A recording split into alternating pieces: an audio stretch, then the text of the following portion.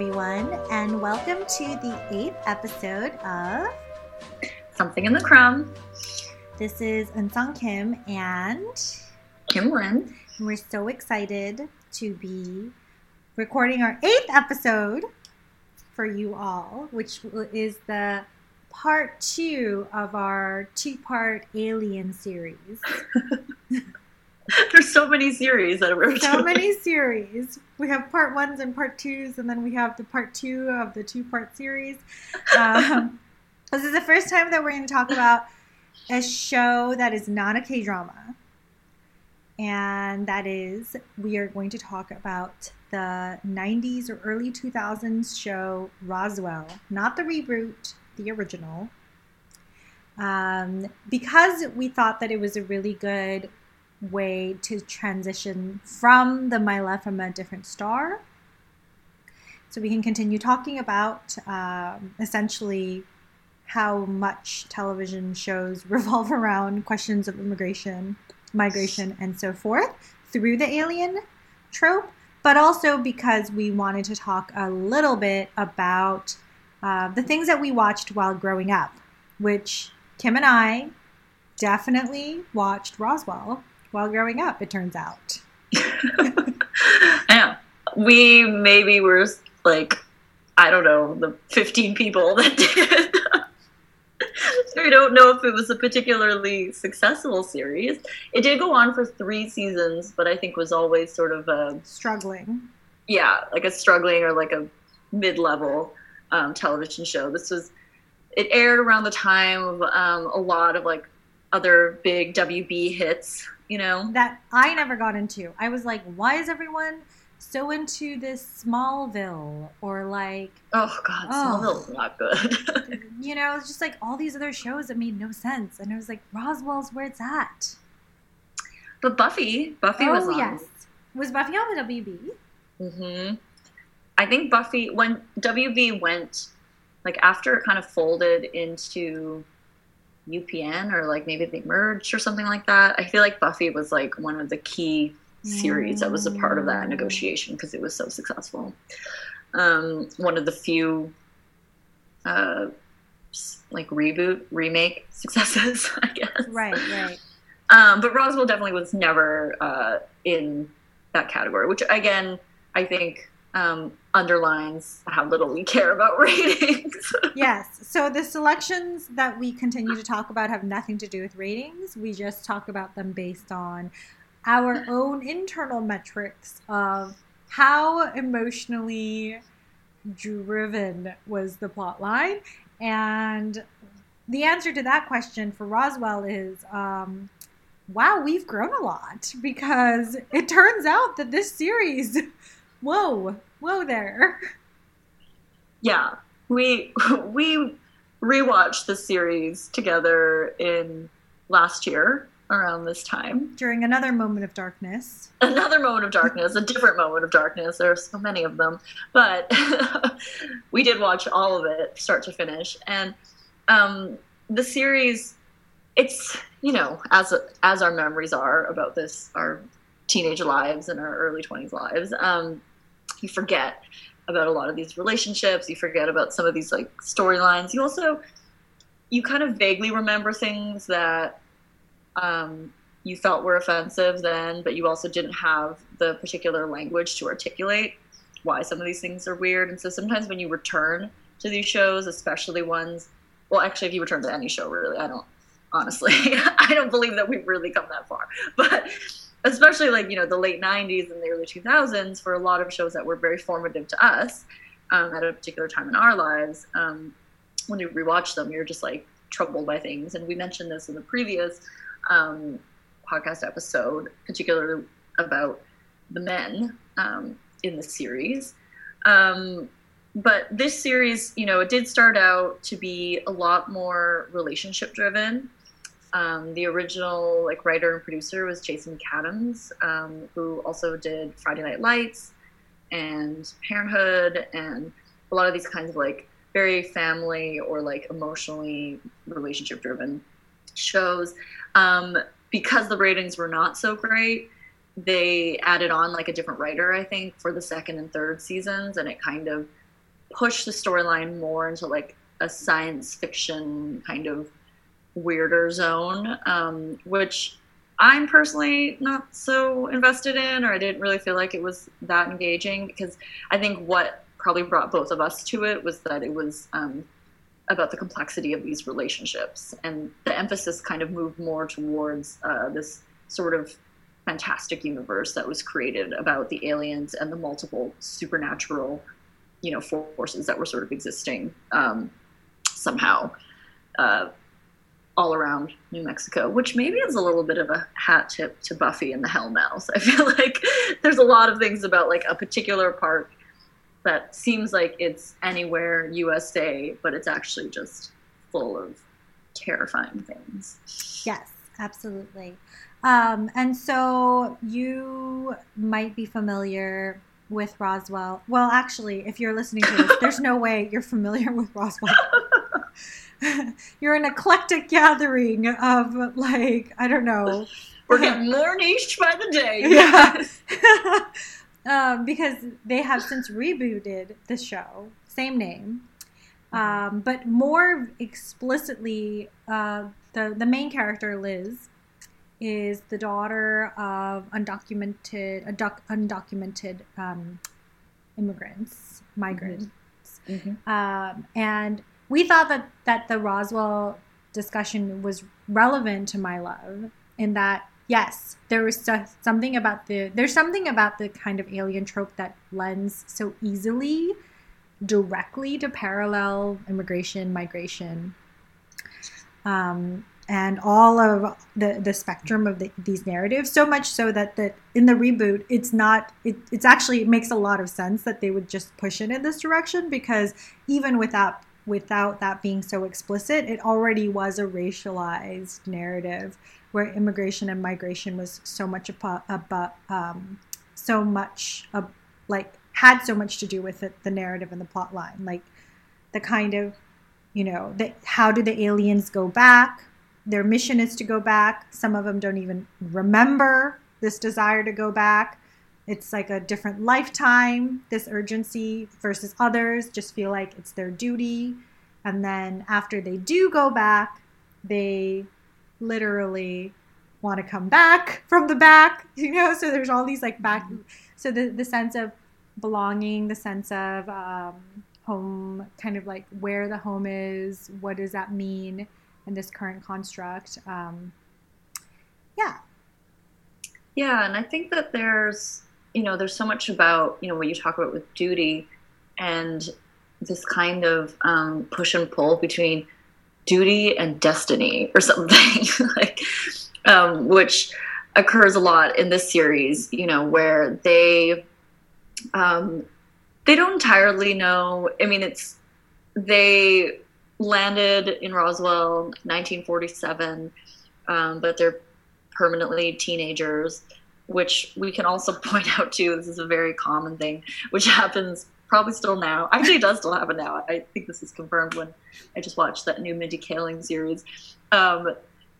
These dudes that are in their like mid to late 20s playing teenagers, which is also hilarious. But I digress. But it's a beautiful tangent, Kim. Go on all the tangents you want.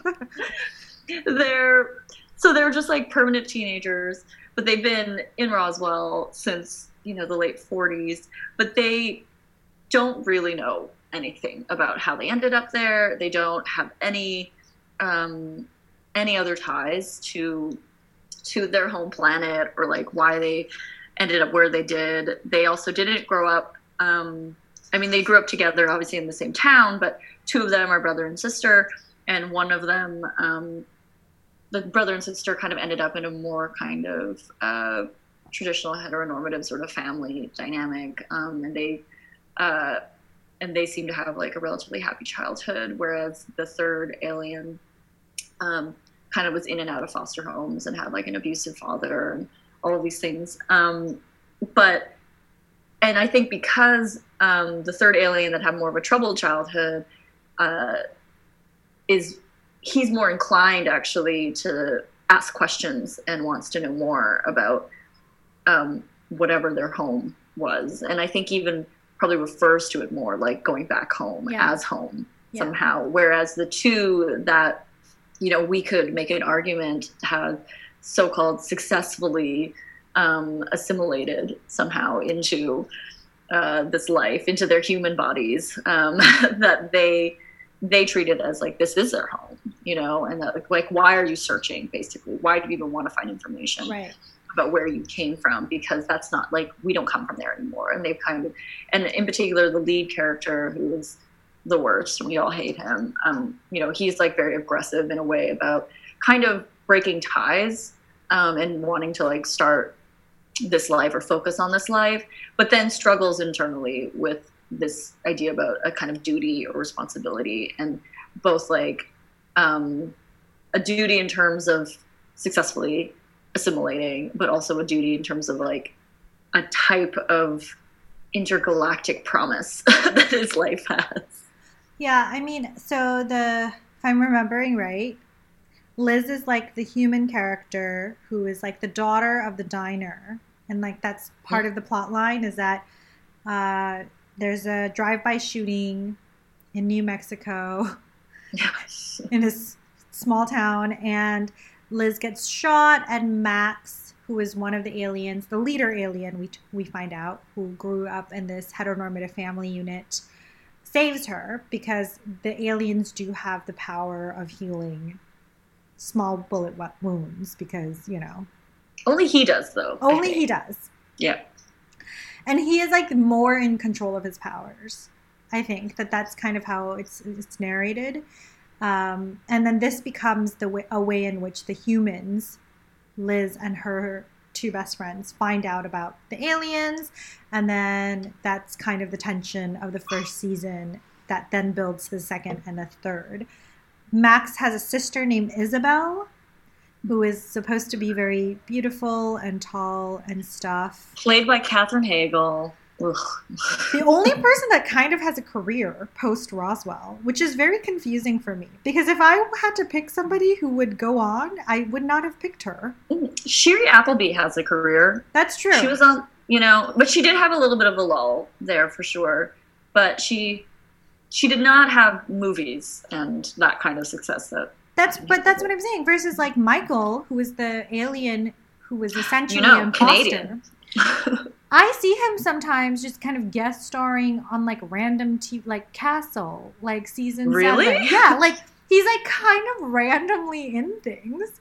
But I mean, I'm really pleased that he still is acting. That's shocking. But that's what I'm saying, is that like of all of them, I would have expected like, I don't know, Michael and our nemesis Max, Jason Bear, to go on, but that's not what happened. So the universe is strange sometimes. Not that I think that two white dudes need more work in Hollywood.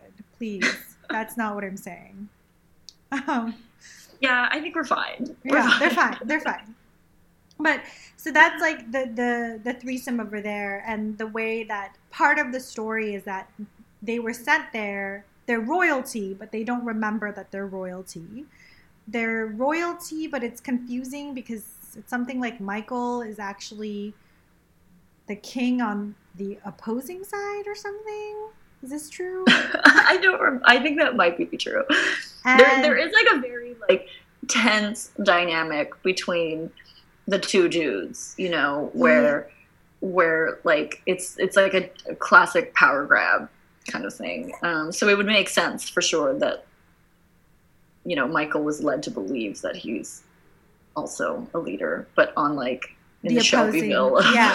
But the three of them don't really, as humans, they don't really have a lot of memories, except they have like weird dreams sometimes. And so that's part of the tension and the duty destiny dynamic that Kim is bringing up, that like the duty is like literally abstract, or like it's abstract, and then it's an abstract desire for Michael because his current life situation is so shitty that he's like, okay, I'm an alien. There has to be something better for me in the universe, and then, but then abstract in a way in which their lived experience is like as humans in a shitty high school, in a shitty town, in like the nation state called the United States. So Yeah, so like, and that's a constant struggle, that like the only things that they know are the things that they already know. They don't have the memories of the three whatever intergalactic royalty members. And this is brought up from time to time by them whenever the argument, and I think I would argue that Isabel, more than the others, is more set on assimilating fully. I mean, she does things like she eventually gets married, and we'll talk about later, she wants to go to college. You know, it's like she has like plans for her life as a human. And this is absurd to the other men, who are just kind of like 1 foot in, 1 foot out every step of the way.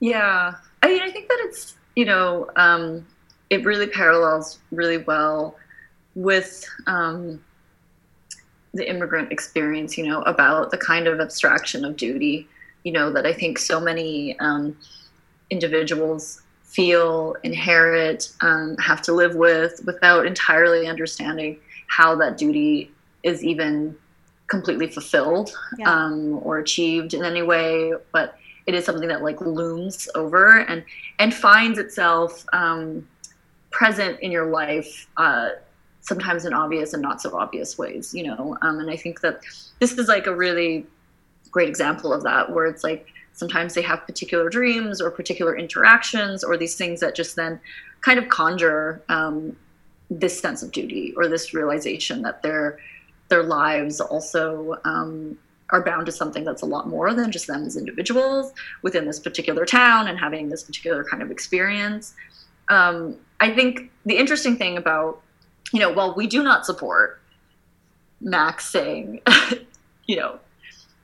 like that he has troubles with the fact that Isabel wants to go to college. We don't really support that. But I think it's a very interesting thing to think about the two approaches effectively to, what is like complete assimilation, which is like, I have the haircut, I have the clothes, I get married, I just want to be normal, let me go to college, let me just like do all the stuff.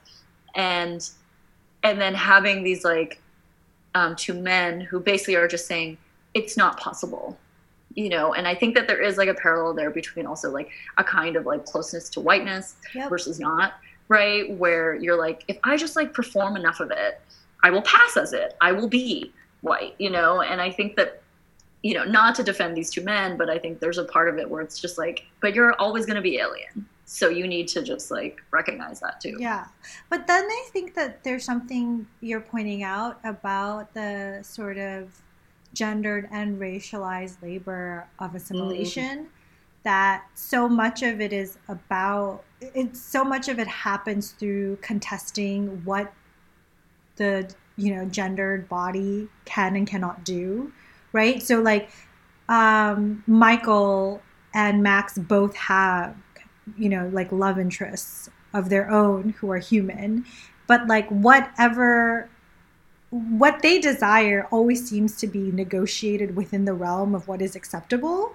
And for Isabel, it always seems like she's not just deviating, she's just collapsing, right? So like her desires are very much witnessed by the two of them as just denial or collapse into the thing called human, which is like what is not them. And I do think that there's something about that just kind of rings true to how so much of patriarchal, like nationalistic, kind of homeward bound narratives are often articulated, that like the woman is the traitor, like whoever she marries, like we got to talk about that. Wherever she goes, whatever she does, the kind of language she uses, the kinds of desires that she has, because all like essentially she must be corrected, right? Like our functionary job in life is to like follow her around and like correct her. Well, and she's a traitor either way, like she becomes a traitor. She's a traitor to them because she wants to go to college and because she wants to like live a certain kind of life. But then she also, later on in the series actually like betrays them, I think, or like or not that she doesn't do it personally. She has like a vision, or that basically in this like alternate storyline, what's supposed to happen is that she does betray them, she betrays and marries, right? Like marries the leader of the opposing planet, which is also just like so classically American that there's just one, you know, it's just this planet versus that planet. But it's also like, of course, everything rests on like the loyalty and, you know, the sort of like the obedience of the woman. Like, God, if you just listened to us, then everything would be fine. And then like halfway through, you're just like, it's not like Max or Michael were ever interested in her. Like one is like her brother and the other one is like, they're just like not interested. So it's like, anyone that she marries, anyone that she desires, will always just be a site of contestation and corrective for them. Because, like, what decision can she make where she will not be considered a traitor? Well, and that whoever grants permission to be in that circle is just not her. Yeah. You know, like, so it's like the two of them are able to bring in these two humans. And these two humans that are their love interests are like now in the inner circle and can be trusted and all of these things. But she herself doesn't have the power to do that. To like, and I think, isn't it true that like, isn't it true? Isn't it true? Like, I can't remember now exactly, but like her husband, Jesse. Yes. They don't like trust him. They don't initially, right? Like there's like a very deep mistrust of him and whether he's like spying on them and whatever. I'm trying to remember if I'm getting it confused with the reboot, because in the reboot, Isabel's husband is also like, that actually is legitimately evil. Whoa. I mean, and I say all of this to just say, like, in the caricature dynamic of who is the traitor, who needs to be disciplined, it's like, it's always like the non-white, like non-male, like that kind of position ends up being like, oh, if only you just did this differently, which is like, that's what we're hoping to point out. But secondarily, yeah, I think that there's something to be said about this sort of like, let's just try to erase who I am to be normal, to assimilate, right? Like all three of them having this stance of like, we just got to be normal. It's touchy, I think, for me, because, well, there's a lot of violence in that sentiment. But at the same time, if we are just taking it literally, that like difference it does enact a kind of violence into their lives, be it like, you know, all the policing, the FBI agents, the surveillance. It's like, so assimilation is a way in which they are able to protect their physical safety, which is also real, right? So it's kind of like, yes. Which I think this brings up, returning to something that was brought up for My Love from the Star, where just like how limited our imaginations are as humans when we come up with how we picture what these aliens are, what they look like. They're, you know, I think you had described it perfectly, where it's like they're human, but just kind of souped up, you know? And also that it's like, in this show in particular, in many shows, I think it's like they're just white people. They look like regular white people. And, you know, on the one hand, it's like a question, like, it's like, well, this is like obviously a white fantasy that you're imagining aliens look just like you, which is like kind of crazy. Or it is like a kind of genius alien strategy, you know, about a recognition that, you know, for you to become undetected on this like insane planet in which all of these things exist or are repercussions of difference, as you say, you know, the best form of like being discreet, the best way for you to go undetected is to be a deeply average white person.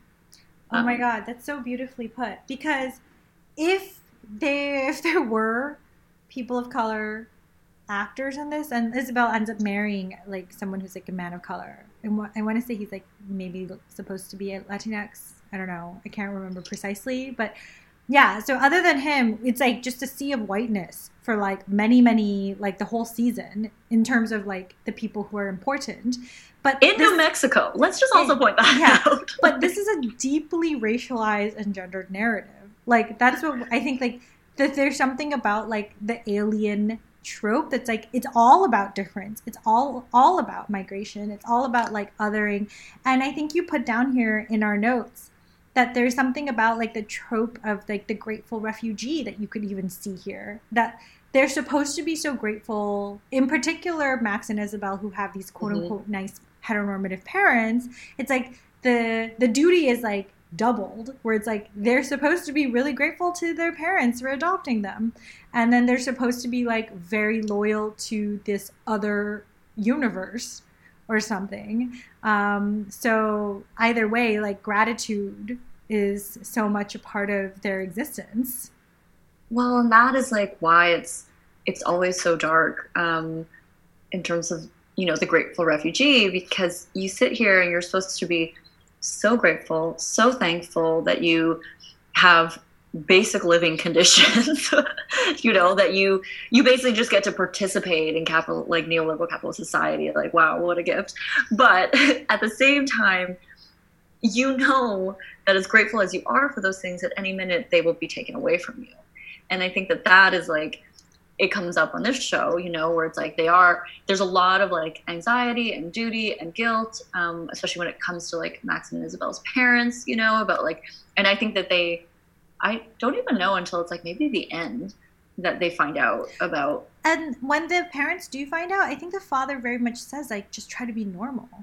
Like yeah. Both of them actually react very violently. They're like, we love you, but like, can you just be normal? Like, yeah. It's like a very conditional sort of like, no, we love you as long as you're just one of us, which is why your sort of like the average white person, alien, human hybrid point is so brilliant, because it's like, you know, it's you taking up the fantasy of difference as a fantasy.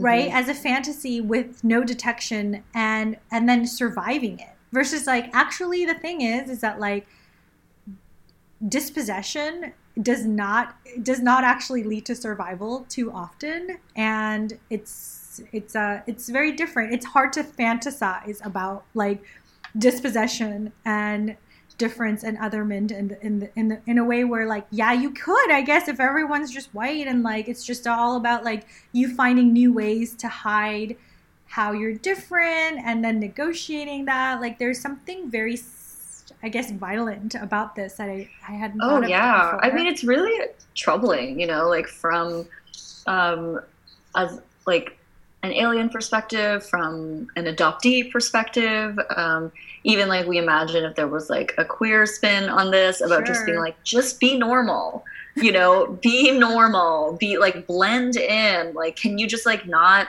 because we'll love you, but we just need you to like not be weird, you know?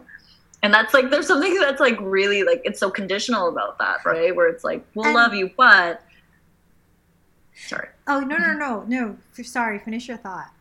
Oh, no, I think that was done. No, I was going to say, like, it's so interesting because so much of, like, them having to not be weird or not be alien is that they have to preempt someone else's suspicion that they are dangerous, right? So it's like the reason, if this was, like, they are just weird, like, they're a weird art kid and they, like, wear a lot of, like, black clothing and, like, I don't know, walk around the halls pretending to be a zombie or something. Like, that's very different from, like, the fact that, like, who they are, and that's something that they cannot change, and the little that they have just kind of running through their veins marks them as already dangerous.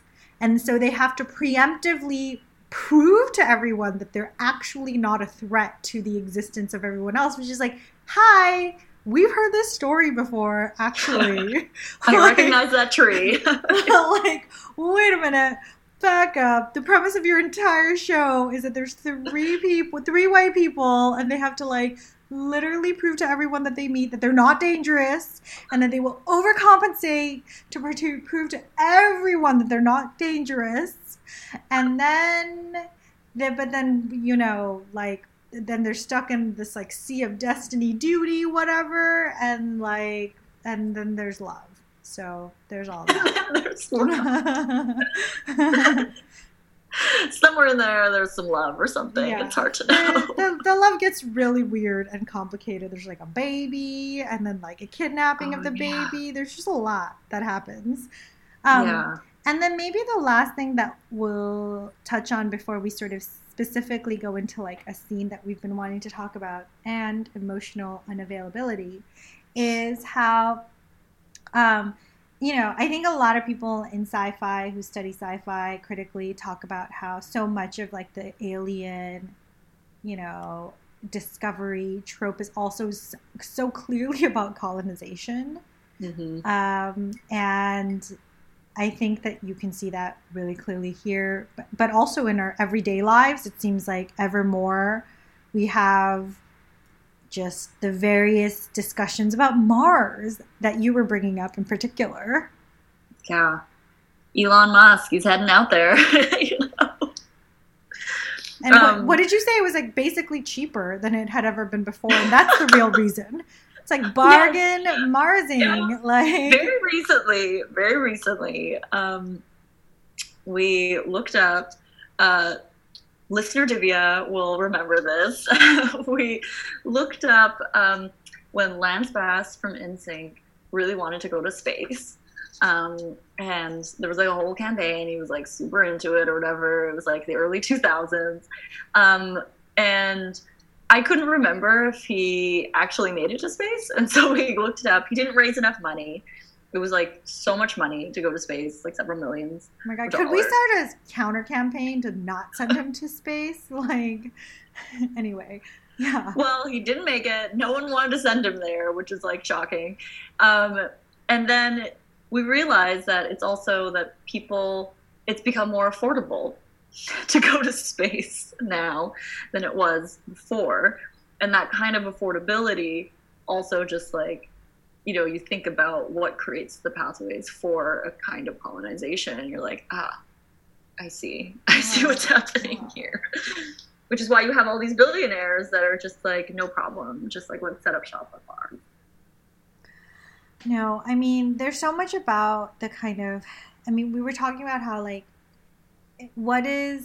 when you get an influx of like alien driven drama, is there something that we can say about, what is the famous Marxist structuralist Raymond Williams say about this? It's like the structure of feeling. It's like the unsaid thing that we're all kind of feeling in the tension of like the subplot or like the what's not said. So like if vampire narratives, people have like theorized that like vampire narratives are often about kind of an overall feeling of wealth inequality, because so much of like vampire plot lines it's literally old wealth finding new wealth and then figuring out how they could collaborate together in the form of a romantic plot line.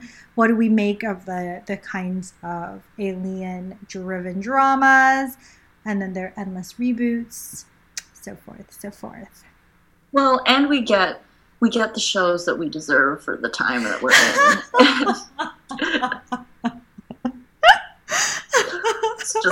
Let's just put that out there. Yeah, so this one, Roswell, is interesting because I think of the teen dramas, I would say that it is more K-drama-y in terms of both how it begins. So much of it is like rooted in the childhood love that Max has for Liz and the plot line of like innocence and then destiny. But then also emotional unavailability. So Kim, do you want to take this up? Well, yeah, obviously we just can't get enough of this topic. But this is like, this is just one example. We think of many of just like these like teen boys that, but it's obviously not specific to teens, but just like this type of character, the man that is very overprotective, which is also like we're supposed to, because we need to perform as victims, be really into this as if that kind of overprotection is incredibly attractive.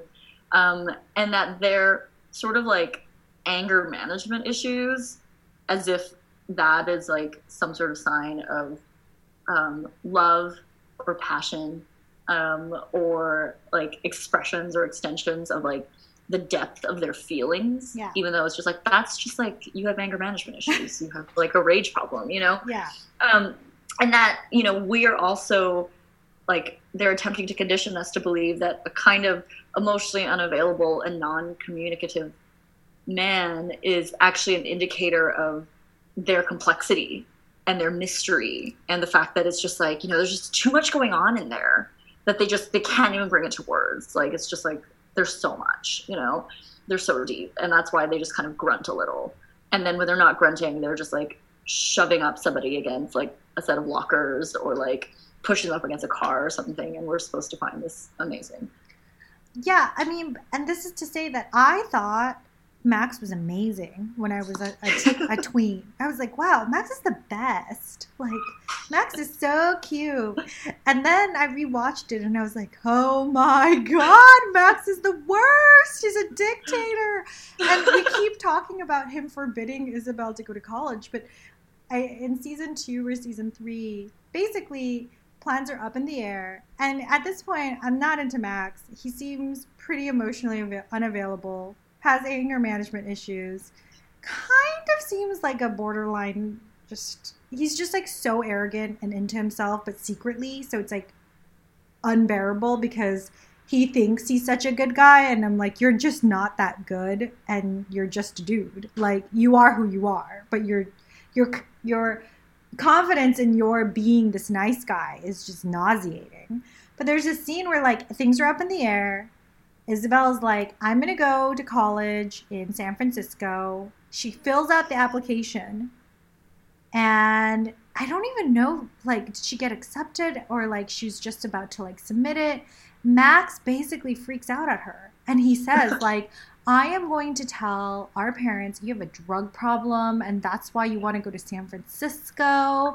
I'm going to tell all of our teachers that you cheated on all of the tests so that you're going to fail all of your classes and so you have to stay here. He basically, and I'm not even exaggerating, like I remember the scene because I remember being like, this is who I liked as a 16-year-old girl. Like, did I watch this scene? Like, because after post this scene, like there's no going back. Like he's like, this is gross. And then Isabel's just like, you're the worst. But then she eventually just kind of, you know, forgives him, even though he doesn't really say sorry. And so after the scene, I was like texting Kim being like, what did we see in Max? Like, what is it that we saw as like 15, 16-year-old girls watching this show? Because whatever I saw then, I do not see now.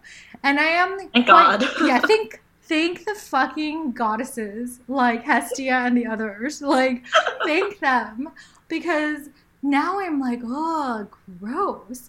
But I'm also like, what is it about this archetype of the guy who like doesn't say very much? Or you think he doesn't actually say very much, but in fact he's actually mansplaining the entire show, it turns out. But you like him when you're 16. So what does that mean? What do you think? Well, I do think that this is like, it's a real window into how dictators get made and how their subjects get made, you know, where you're sitting there and you're watching it and you're just like, oh, like, I see how this evolves, right? Where you are just like, you're like, I'm trying to keep the family together. I'm just trying to, like, I have a sense of duty. I am like, it's if I'm like an upright, ethical person. But it's like, we don't see at this stage, or we didn't see at this stage, that it's like, those are like delusions of grandeur, that you are actually like power hungry. Wow. But it's like kind of framed as if it's like, I care about the family. I care about keeping people together. I'm looking out for you.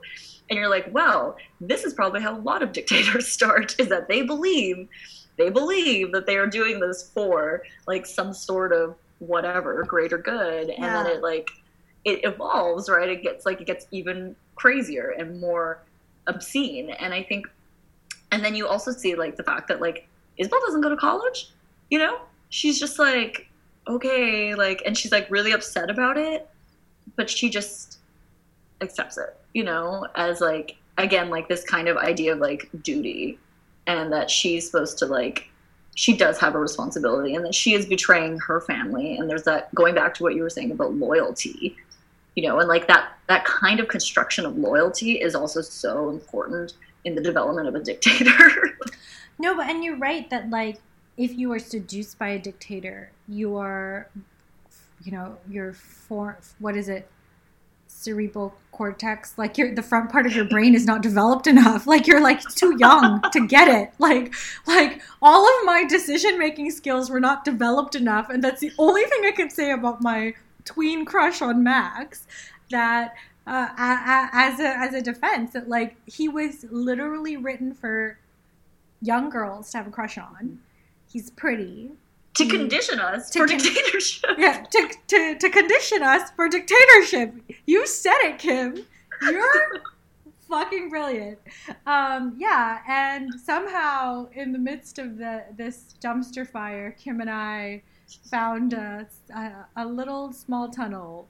We're not completely out of it. We see you, WB. We see you. We see what's happening here. We're not fully out, but you know, we're getting there. There's some crumbs for us. Like, someone left some crumbs for us to like make our way out of the dictatorship training camp that we apparently lived through. So yeah. Well, I mean, the funny thing about the dictatorship, though, is that ultimately the show, there's actually a lot of parts about it that are, it's why it's such like a twist too, is that there is this whole thing about Max just being a dictator, but there's many elements of the show that are actually really anti-authoritarian. Totally. Which is really weird. But maybe that's actually how, again, like how some of these subjects kind of slip through or like continue to get made in the way that you are just like, you just don't see it yet. You don't see it in him because it seems like he's being anti-authoritarian in these other contexts. Yeah, and I think that they are anti-authoritarian, but it's not like they produce any other structure than the structure that they are familiar with. And I do think that that's because, like, it's like a show about teens working together against the FBI. Like, how cool is that, you know?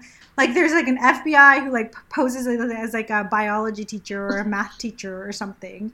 But she's really, like, an FBI agent who kind of, like, goes crazy, essentially. Oh, yeah, I forgot about her.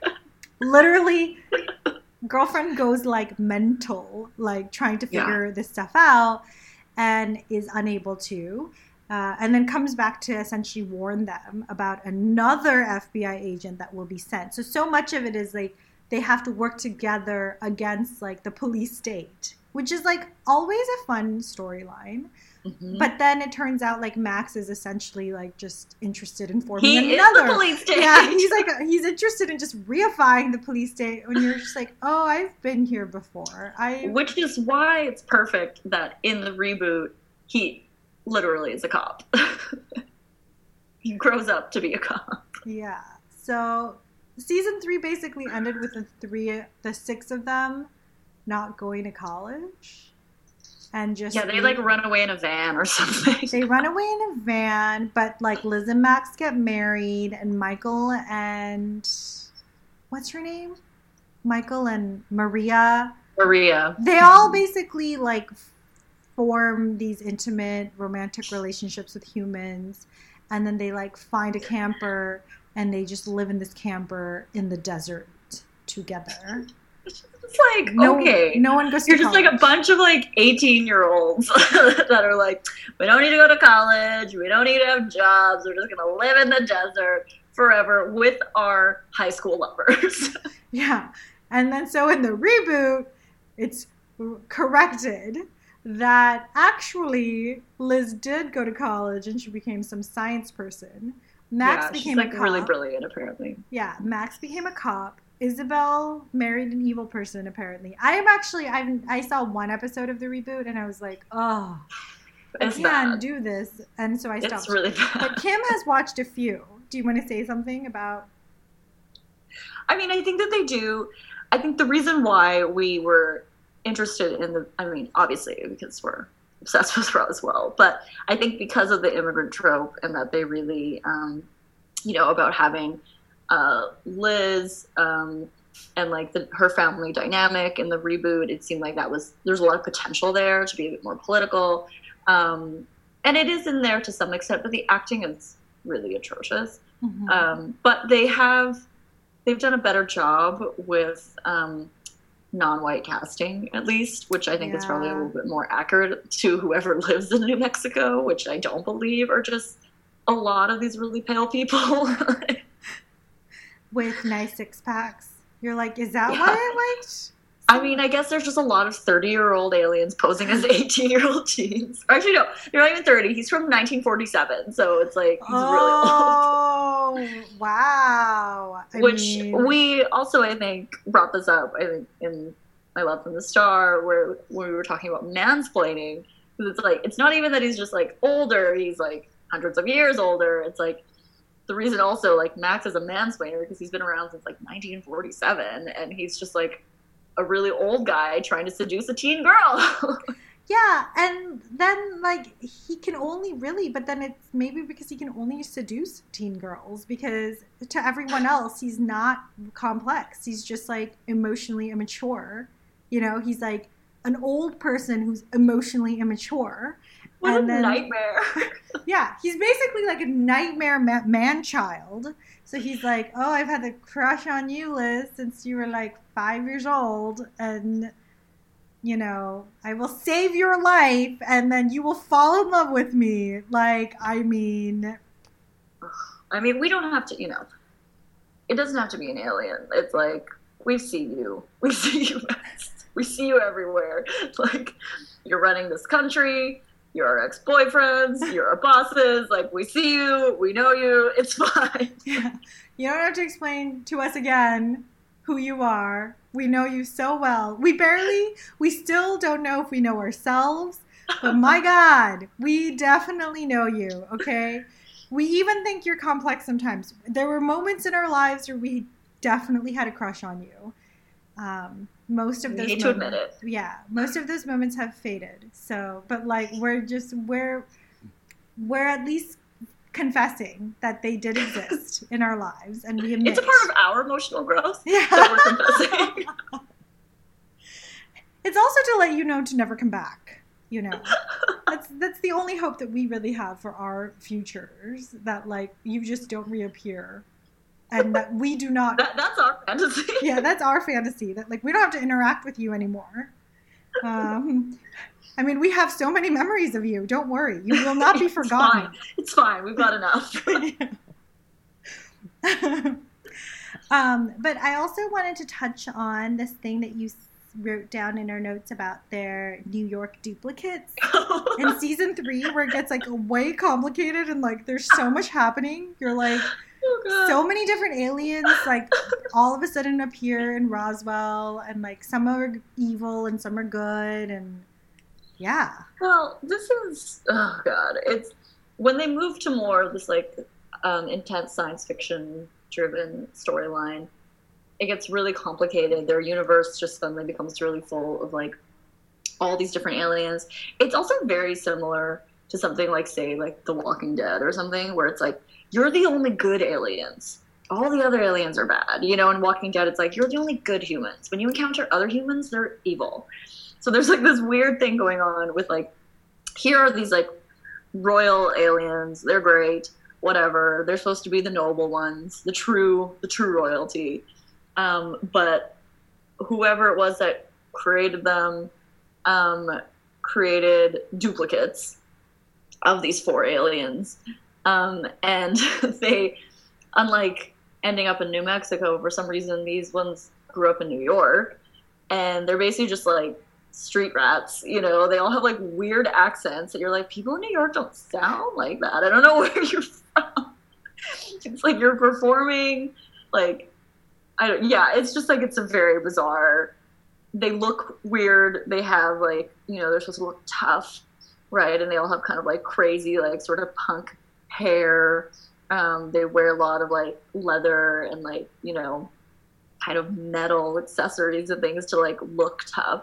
But I was thinking about how it's really interesting how like, you know, this was also very common in the 80s, but you know, with this kind of like suburban versus urban sort of understanding, but like the rural versus so-called urban trope of like good versus evil. You know, like they're the good ones that grew up in this like sunny desert and it's like a small town or something, or what they frame as kind of like a small town. But then their evil duplicates are like from the big city, you know, and they're just like dangerous. And they are really supposed to be dangerous because they like murder Max. Yeah, they murder their Max equivalent. Yeah. They have different names. They have different like futuristic names too, like Zan or something. Yeah, no, that was literally his name. They were just like, they basically did maybe what is most reasonable. They were like, oh, this guy is so bossy. So I was talking about these duties. Telling us what to do. So they performed a coup. And they got rid of him. And like that was supposed to teach everybody a lesson that like, whoa, you got to be good. You got to stick together. You got to listen to Max. And I'm like, rewatching it, I was like, is that what you learned? Like, because I was like, wow, it's kind of interesting. They became a co-opt. You know, like finally someone could be like, we're a co-op, okay? We performed a coup. It's like sad that this is our only example of it. I know, it's like literally like a 5-minute subplot in the last season of Roswell. Like not even like the final episode. It's like just some random episode like inserted into the mix or something. I mean, it's still not even our ideal co-op. Like totally. The search continues. You know, these three that thank God they killed their Max, whatever his name was, if it is Zan or Zane. Yeah. But they're also still kind of trashy types that just like also it's like you still only achieve your co-op through murder. You know? Yeah. So it's really not a co-op. It's just something. It's something else. You're right. It's getting adjacent. It's getting adjacent. We're getting closer. Yeah. But how do we achieve it without murder? The search continues. It's a really fabulous sweater. How do we achieve it without murder? The search continues. And then one day it'll just be like, we'll just murder. But still, the search continues.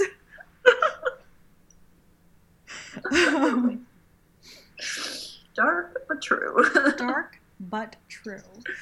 So, okay, so we're kind of nearing the end-ish of our episode. So there may be two things that we should touch on. One is, how do we feel about 90s fashion now that we're actually watching it come back, you know, versus everyone just telling us that the 90s are back, which is very confusing for us.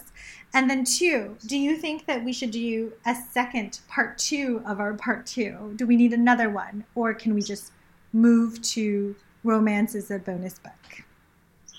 I feel as though we've covered a lot in Roswell. I don't know if we need a second episode, but you know, if you want to go there, I'm ready to go anytime. You know, the thing is maybe we won't do a second episode for Roswell, but we'll eventually do a follow-up with Buffy. Oh, yes. Yeah, because I do think that conversation will be a continuation of the Roswell conversation, especially because when I watch Buffy now, when I rewatch the episodes, I'm like, wow, everyone's so racist. Like, yeah. Wow, so much racism. Like, why was like the Black Slayer? There's like so much like anti-blackness and like in the show, but like so much was possible in the show as well. So I think like there's something about like these 90s shows that had crumbs of something, though like we could talk about, you know, what it means to just rewatch them now as we continue to talk about capitalism. Yeah, I do think that there's also a lot of these like 90s shows are middle class to upper middle class-ish, and then we see in the early aughts where it becomes so much more about like really explicit wealth. Yeah, there's a lot of teenage shows like The OC and Gossip Girl, and these shows where, you know, like I feel like this era of shows, it's like people aren't working class, but they're definitely not like all living in mansions. Yeah. You know. You're right. That's such a good point. And I think that you see that on a level of like they all have jobs at diners.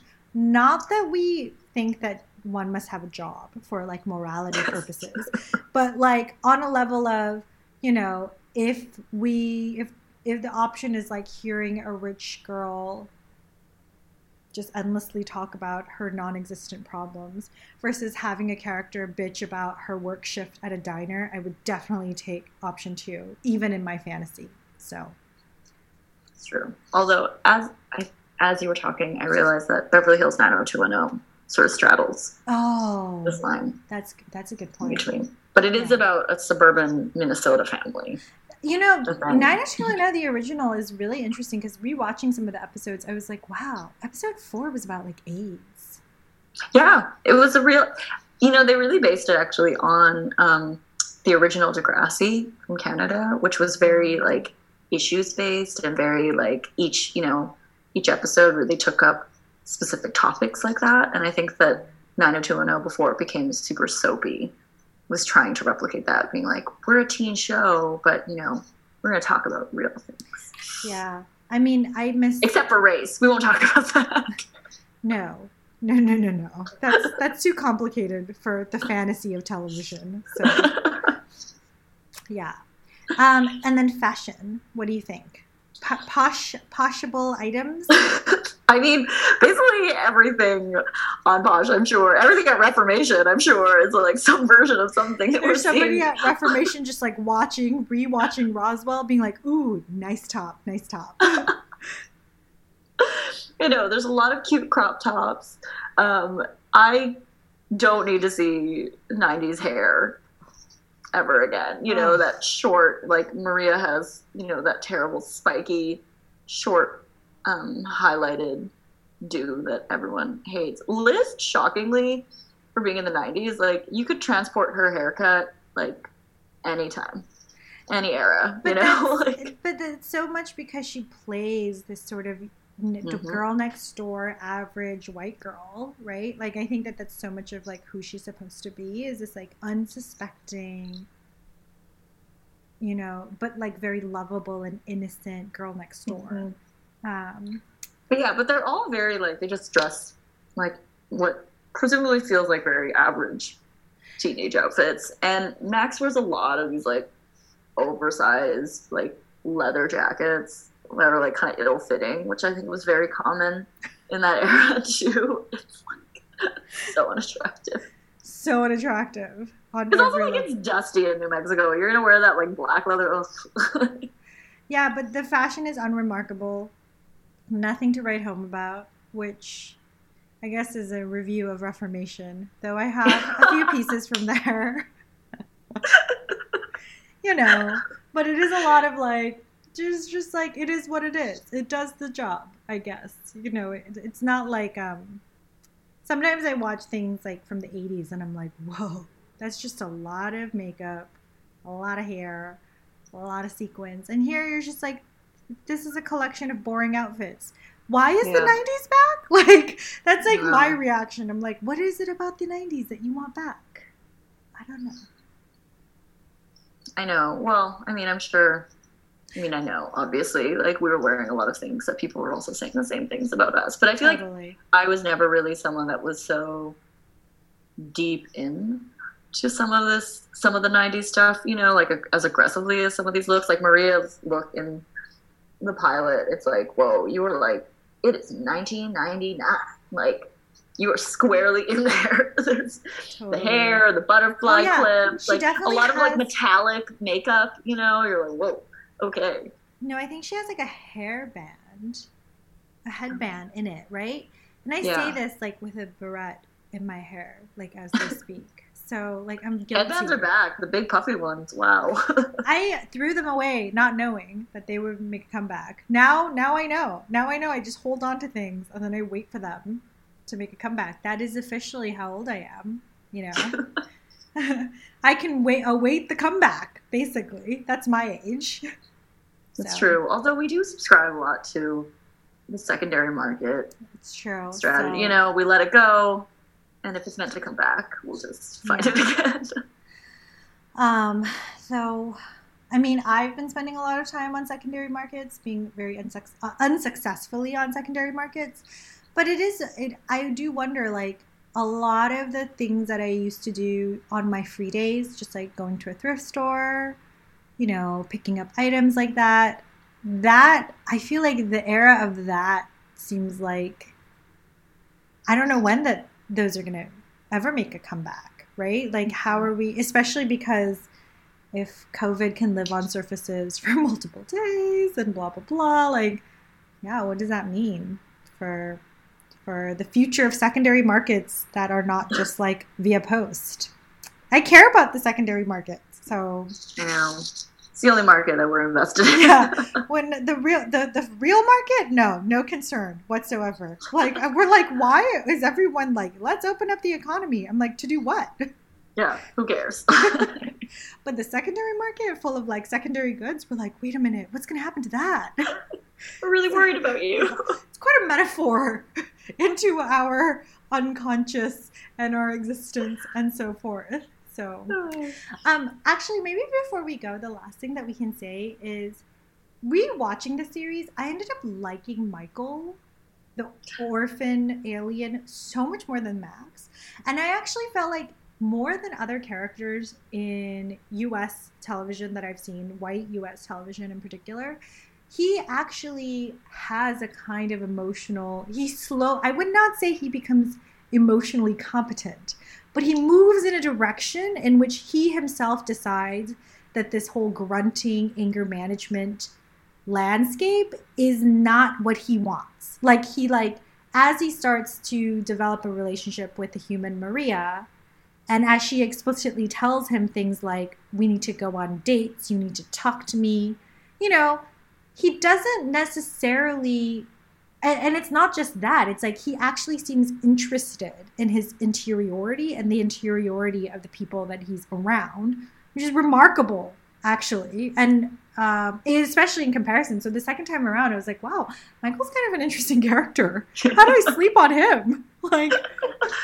well, I think, okay, multiple things. One, that I think now we are more attuned to the fact when we watch it about how disinterested we are in singularity, where I think that, like, when you originally watch it, you're kind of like annoyed at Michael because you're like, but Max is so great.